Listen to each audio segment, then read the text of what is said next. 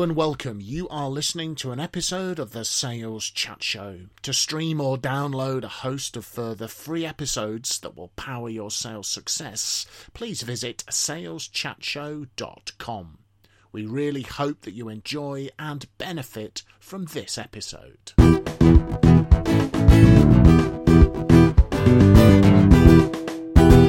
Hi folks, and welcome to another episode of the Sales Chat Show, saleschatshow.com, driving your sales forward. As always, I am here with my esteemed colleagues, Mr. Phil Jesson and Mr. Graham Jones, and I'm Simon Hazeldine. This session, we are talking about the sales pitch. This is part 2 of a 2-part episodes. The first one is planning and preparing for your sales pitch. Now we're into delivering our sales pitch. So now you've got planned and prepared properly, you're ready to go, and then now the bell rings and you are about to go into your sales pitch with your customers sitting in front of you. So gentlemen, how do we open?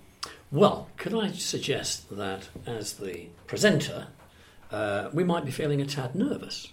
Yes. So my first contribution is just a couple of comments on controlling our nerves. It's a good thing that they are there. Yes. But they need to be controlled, as we all know. So my first guideline is only start when you are ready to start.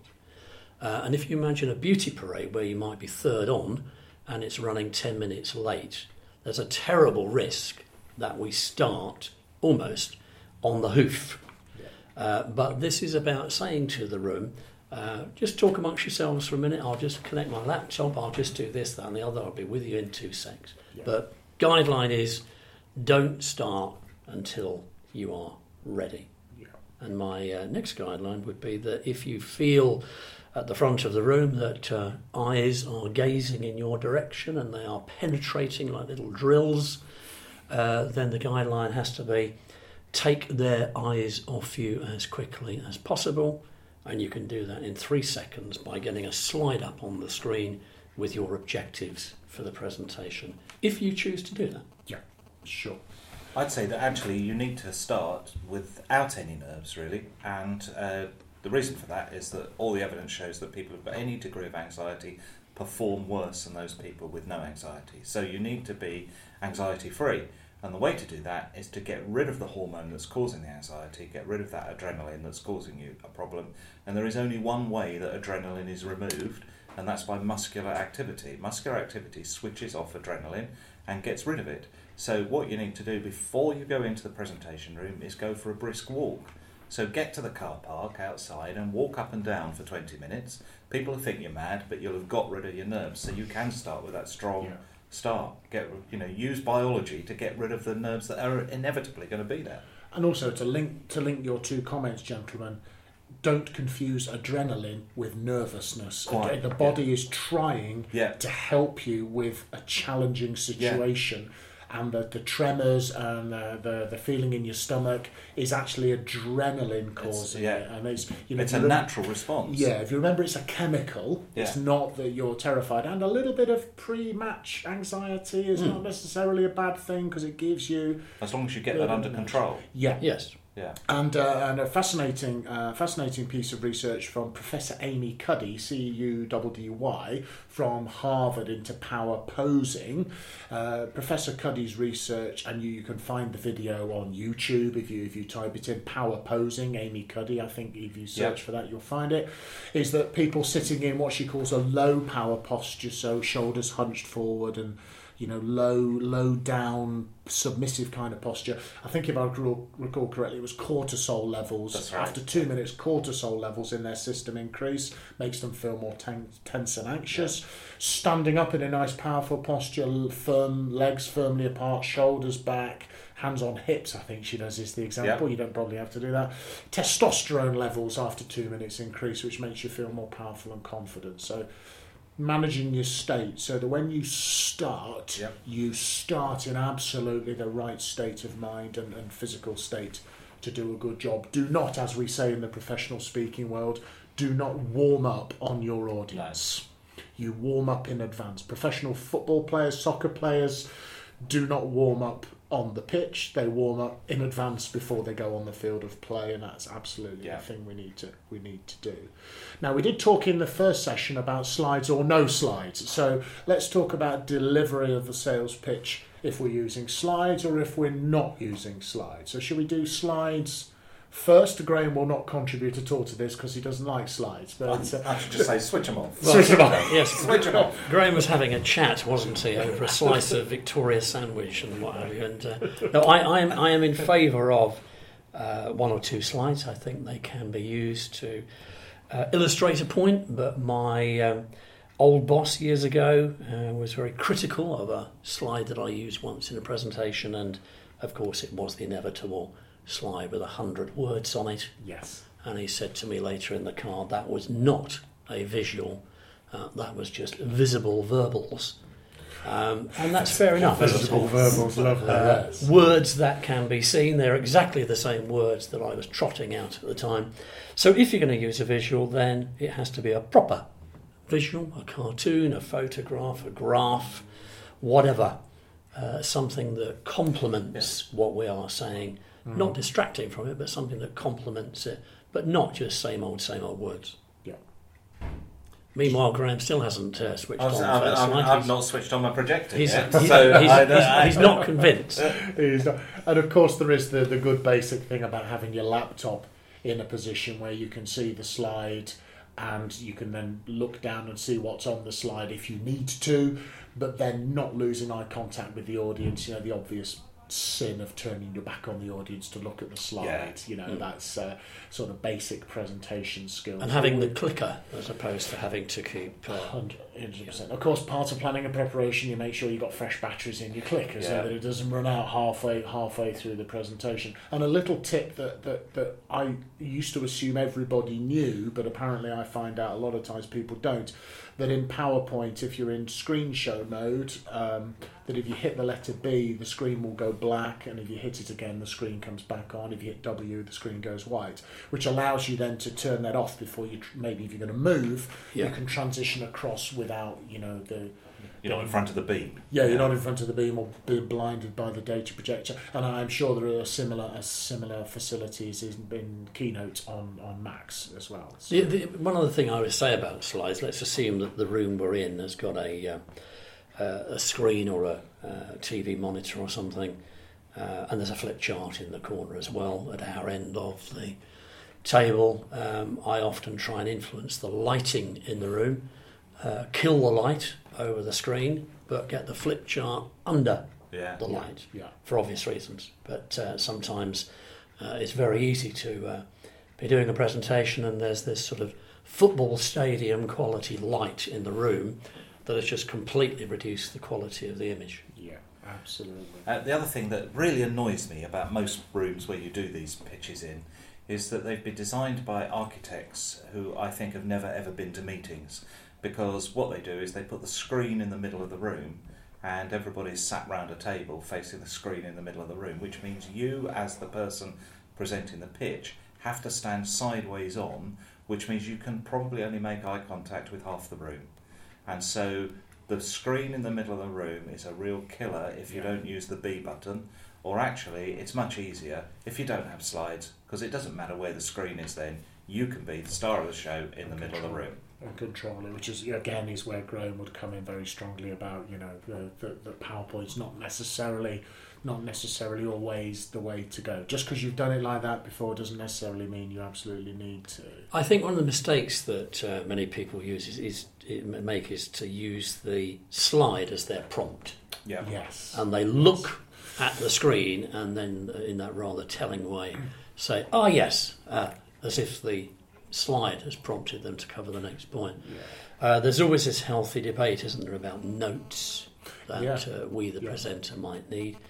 I don't see anything wrong with writing notes in full prior to the presentation, because that just gets our message right. But on the day, I won't use a full set of notes. I typically just use keywords, words which very often are an inch high on a piece of paper that I can see very quickly from 3 or 4 feet away. Yes. And the keyword, as the name suggests, unlocks the next 200 or 300 words. If the keyword is right, it should do that.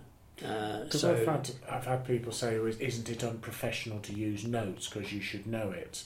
I would just say I'd rather listen to a good presentation that someone does with notes than a bad presentation where they're trying to wing it and they forget something. Yeah.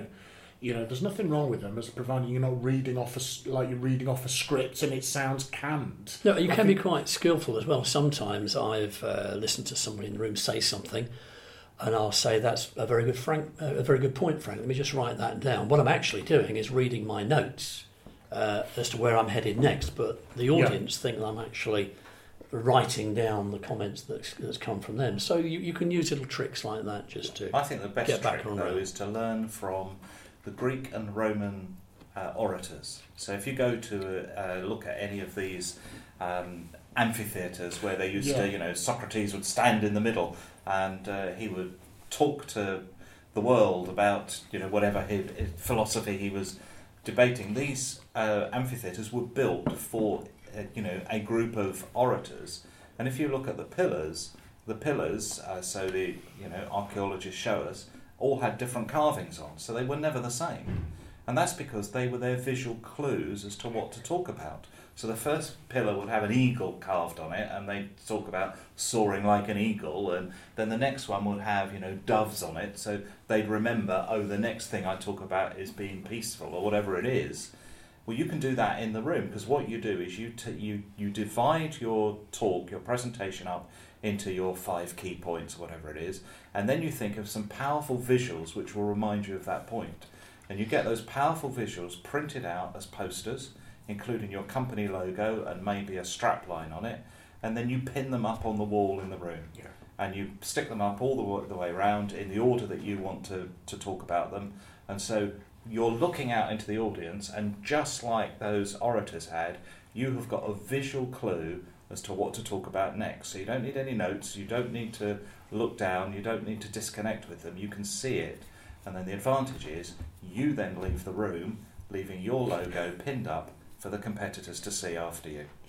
Yeah, we've sometimes for pitches around sales training have asked for half an hour to set the room up so that it looks like what a training room will look like when we're working with you. All the materials on the walls and on the floor, and there's cards in it. And obviously often we leave things behind. Yeah. Deliberately leave those materials behind. Nothing worse. Can you imagine coming into make your sales pitch and your competitors' materials all over the walls? That's going to be kind of a bit disconcerting, isn't it? But I'm not worried about them. No. Oh no. I'm worried about beating them to the sale. So what about no slides, delivery without? You are the grand master of no PowerPoint. So well, I do use PowerPoint sometimes. But push come to shove, I'd rather not use it. Yeah. And the reason for that is it means I can engage with everybody in the room. I haven't got to worry about any technology. I've not got to worry about things failing. I've not got to worry about lack of connection. I've not got to worry about forgetting my clicker. All those other things. I've not got to worry about managing anything other than having a conversation with people. And that's easy because we can all do that naturally. Yeah. So that every salesperson making a pitch is holding conversations naturally all the time. So actually it makes it easier to do the presentation. So if you're worried about nerves, it's easier to do, as long as you've got some visual clues to help you remember what to say. The other thing is that you'll remember what to say if you've got props and things that you can bring in, and also if you've got interaction that you're going to build in. So you've got a program that you're going to go through with them for you may be doing a half-hour pitch, and 5 minutes in you've got some interaction that you're going to do. So it makes it much easier to manage all that if you haven't got to manage technology with it.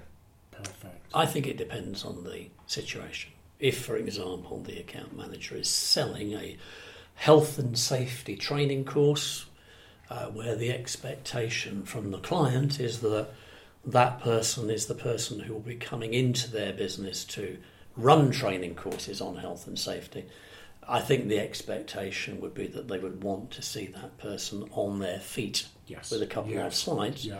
But I agree with Graham, there'll be other situations where that's not the case. But I think it's about understanding what the expectation is and making sure in the preparation stage, saying to the client, well, I was planning to do this, say this. Does that sort of sit comfortably with you? And when the client says, oh no, we were expecting you to do A, B and C, then now we know, don't we? Yeah, and the other time that you might have to use slides is sometimes in a beauty parade, they send you some slides where you fill in the blanks. Yes. So that each of the 4 people pitching have got identical sets of slides. Yeah. And so you're required then to do that. So just because you fill them in and just because you're going to show them doesn't mean you have to be a slave to those slides. And so I think a lot of people become a slave to those slides. You can fill them in, print them out, not present them. But I think actually Graham used the word conversation, and I think whether it's slides or not or whatever it is, I think if your sales pitch is more of a conversation with the customer that involves the customer and not a pitch to them or at them, definitely not at them, I think that's far more powerful because you're engaging them at different levels, more emotionally, for example, than doing that. So let's talk about starting off. So we talked about primacy and recency in the previous one about planning, etc. Would you go first or last in the day was what we were talking about. So the first sort of things you say, the first minute and the last minute are obviously vitally important parts of your sales pitch. What are your thoughts on a strong opening that grabs the attention of the room? In exactly the same way as you'd start a strong opening with a conversation, you'd be, hello, nice to meet you, kind of shaking hands with somebody you've never met for the first time. Yeah. So you're doing that with the room. So a strong opening is actually to connect with people personally in the room. Definitely go and introduce yourself and say hello, usual stuff, good firm handshake, eye contact, nice to see you, good morning, etc. Right. Yep, fantastic. Whereas they remember that, whereas a lot of people won't even shake hands with the people in the room. Yeah. So they're kind of disconnected already. And some people will then, the client will then say, right, let's do introductions, and you go around, and if that's the way the client wants to do it, it's sometimes quite difficult to alter that fact. But then you need to have thought about what your introduction is going to be and how you're going to introduce yourself. Yeah. So that's, like I would say, should we be successful in winning this business, I will be the person responsible for the commercial relationship. Yeah. Using that sort of language. And make a good, strong, firm introduction. Is that way? Yeah, and I would also, I think there's no better way of starting a presentation than illustrating that we really do understand not just the brief, but bigger than that, we understand the customer's world. So saying something that shows that we understand that point is going to resonate with people. So it's talking about them, not talking about us. I was going to say, I'd always open I'll often use something like my understanding of the purposes today is for us to understand if you think we are the right partner to help you develop the performance of your sales team and get better results. Or not. And I often use the or not. Many companies on their website have got some statement, sometimes cheesy admittedly, but some statement about their corporate mission, vision, all of that good stuff. If we think our solution fits that and will help deliver that, then that's a lovely partnership way, isn't it, of kicking the thing off. And I think that a kind of test of your opening, if you write it out in advance, is how many times are you using the word you in it. Because you've got to write this from their perspective, whereas if your opening is all about I or we, then you've already distanced yourself from them. And a basic thing, by the way, is get hold of the most recent copy of their logo and make sure it is the most recent one by having a look at their website and making sure it is the current one and using it on your slides or your handouts or things like that, so they see their logo. They see themselves. I've never had to have those. And then in terms of the mid delivery, we'll talk about strong ending. My general guidance will be less is more. 3 probably main message that you repeat 3 times, and 3 key supporting points. And some evidence to back it up, testimonials, case studies. I think is a very strong. I'll say, here's the ubiquitous slide with the logos. Please feel free to choose as many of those as you'd like to, and we'll connect you directly with those, and you can ask them whatever questions you want to, and we won't be involved in the call. Now, trust me, 9 times out of 10, they never even take us up on the offer. But if they do, fantastic, we connect them, and it makes them feel really comfortable. I think that we've made that offer. I think another key element towards the middle to the end section of the presentation is the payback for the client. Yeah. Where is the ROI? In our training world, of course, that's relatively easy because people will say to us, well, how do we know that this training program's going to be a good thing? Yeah. Well, on the day, there are evaluation forms. Within 3 or 4 weeks, sales conversion ratios might improve. But by the end of the year, there will be cost savings or additional sales coming through as a result of the improvement in sales. But are we going into that presentation with some strong ROI arguments that answer the question, how will we know that this has been a good decision? Yeah. I.e., what's the payback? Because you're actually selling them what they're buying, which is the results. Yeah. They're not actually buying you or your products or your services. No. They're buying the results of those. So I think, and I know, Phil, you often use the structure of here's where you are now, here's where you'd like to be, here's the results you want to get, and here's how we can help you get there. I think is a pretty powerful, and it can be done on one slide, Graham. Or one piece of paper. Half a slide? Half a slide. Half a slide. And from a delivery point of view, if you imagine if you're from the perspective of the audience and you're looking at the screen with that slide, across the left-hand side is where they are now, the right-hand side is where they would like to be. What I'll sometimes do is talk about where they are now from physically by standing on the left-hand side of the screen, then I'll blank the screen, talking about it, and then move over to the other side when I'm talking about the results. Just visually anchors the two.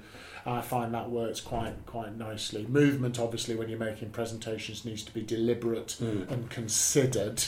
And if it's not for a purpose, stay put. Still. Yeah. Only move for a reason and not hopping backwards and forwards from one foot. There's got to be some choreography here. Yes. Yeah, so you've got to plan, where am I going to stand to make this kind of point? Yeah. Where am I, if I'm making a joke, if I'm being funny, I always stand in that position because then they'll relate.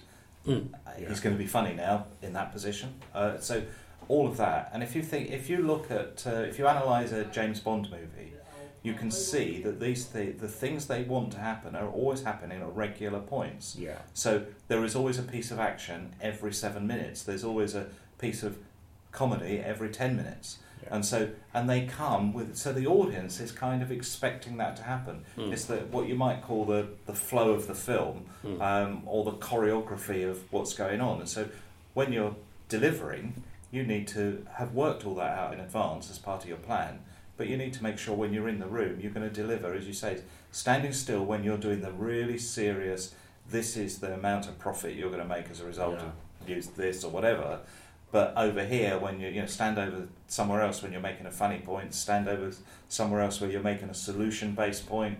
So those bits of choreography have got to be planned in advance, so you're not doing solutions all at the same point in the presentation. There's also some spontaneous choreography, isn't there? Because if somebody in the audience has come up with a good idea or suggested something that we haven't thought of, turn to the flip chart and write it on the flip chart. Yeah. It's flattering. It's also something that we can take away, but it shows that we are listening and we do care enough to just stop everything, scribble for 5 seconds, and then turn back to the audience and carry on. Yeah. And also choreographing who does what. Yeah. There's more than one of you. Choreographing who is going to have, if you've got handouts, who is going to give those out, who you're going to give them to first, that sort of thing. Who's going to handle certain questions if they come out? So how to handle the Q&A, because even if you say, we'd like to take questions at the end, they're still the clients at the end of the day. And trust me, if the CEO decides to ask a question, he or she's going to ask you a question, whether or not it's the end or not.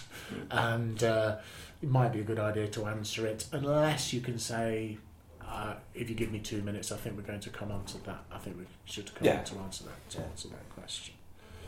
But the last thing you should do at that point, if the CEO is asking a question, say, I did say questions at the end. Yeah. That's not likely to be a deal closer. So, if you are not the presenter, who should you be looking at? Let's say the three of us are in there together and I'm on my feet doing the presentation. Phil and Graham, you would be doing what? I'd be looking around the room. Yeah. watching the audience, folks. You don't know, sit and watch how if you're the boss, you don't want to be sitting, I wonder is Simon doing a good job or not. I've seen you enough. Yeah, you should be watching. You should be watching. Phil and Graham will be watching the audience and seeing how people are responding, and seeing if the big alpha male or alpha female in the room is responding positively to it or not. And we might also be your leg man if there's a handout needs to be distributed quickly, then we can scamper around and do that. Yeah, and it's understanding those roles in advance so it doesn't start to get all convoluted. And what about a strong close at the end, the strong ending of the presentation? Well, I think I've told you guys this story before, but years ago a recruitment consultant friend of mine used to interview 5 people a day for 20 years. I don't know how he survived that, by the way. Gosh, but a lot of interviews. Apparently, at the end of every interview, he used to turn to the applicant and say, "That's been great. Just give me one sentence to remember you by." And it's a lovely line, isn't it? Because there is he, the consultant. Come 5:30, he probably can't remember the first person in any details. So to give people a line to remember you by, or maybe it's a final slide to remember you by, something that's also visible on a USB stick or a handout or a subsequent email, as Graham suggested. But it doesn't have to be lengthy. I think it can be a thank you. Maybe it's thank you for your time, thank you for that excellent question, Frank, blah, blah, blah. Hope that's addressed your needs and expectations. But perhaps we can just leave you one thing to remember us by. And probably that one thing has got quite a rhythmic feel to it. It's probably one of those type of one-liners that just punchy, impactful, leave it, and then bow and say goodnight. Sometimes in speaking circles it's called like a 3-ender. It's got a rhythm of 3, hasn't it? Yeah. Sentence to remember you by will provide you a tried and tested and proven solution that will deliver you the results you're looking for. Yep. And then just close. I think there are some things not to end with. Yep. So don't end with a picture of Einstein saying, as Einstein said, because to me only the other day. Yeah, quite. All of those kind of very hackneyed kind of endings, and definitely do not end with, "Are there any questions?" Because that's just leaving everybody completely flat. There are inevitably going to be questions, so you don't need to ask if there are going to be any questions, or just say, "Well, that's it. Now it's time for your questions." You've got to have a really strong ending. Yeah. And the other thing about questions is that, remember, your last answer in that room is your actual ending of the whole presentation. So don't think your presentation ends and that's your ending. Your ending is when you're about to leave the room and you've just finished the whole thing and you've just given your last answer. So whatever the last question is, you've got to engineer it to come back to your presentation ending. Fantastic. So you leave them with a very strong, positive last experience of you, and then out you. So that one thing to remember us by, you've said that 10 minutes ago, and then you've got 10 minutes of questioning before the bell rings and you're out. That last bit before the bell rings, you come back to your one thing to remember us by. Somebody once said that presentations are at their most dangerous at the beginning or the end, rather like an aeroplane. So if you think about planning and preparing for a presentation, the amount of time we spend on the front end or the back end is probably disproportionate to the whole, but that's the crucial bit. Absolutely. All the psychology of memory, everything that Graham knows is those are absolutely your 2 key 30 to 60 seconds that are probably going to make or break the presentation. So really make sure you deliver those absolutely fantastically. Your recruitment friend will have, if it's 5 interviews a day, he'll have decided within the first 60 seconds whether or not this interview was going to be worthwhile, but was playing it out for the next hour just to be polite. And then at the end, he's worked out whether or not that person really is worthwhile based on their one sentence. So what happens in the other 58 minutes is entirely irrelevant to his decision making. So as we end this, folks, just remember, the thing they're going to remember is that first minute and that last minute. So make sure that's absolutely red hot, fantastic content. So thank you for listening, everybody. This has been Graham Jones, Phil Jesson and Simon Hazeldine for the SalesChatShow.com. Good luck and good selling, and thank you very much for listening. Have you got any questions? Brilliant.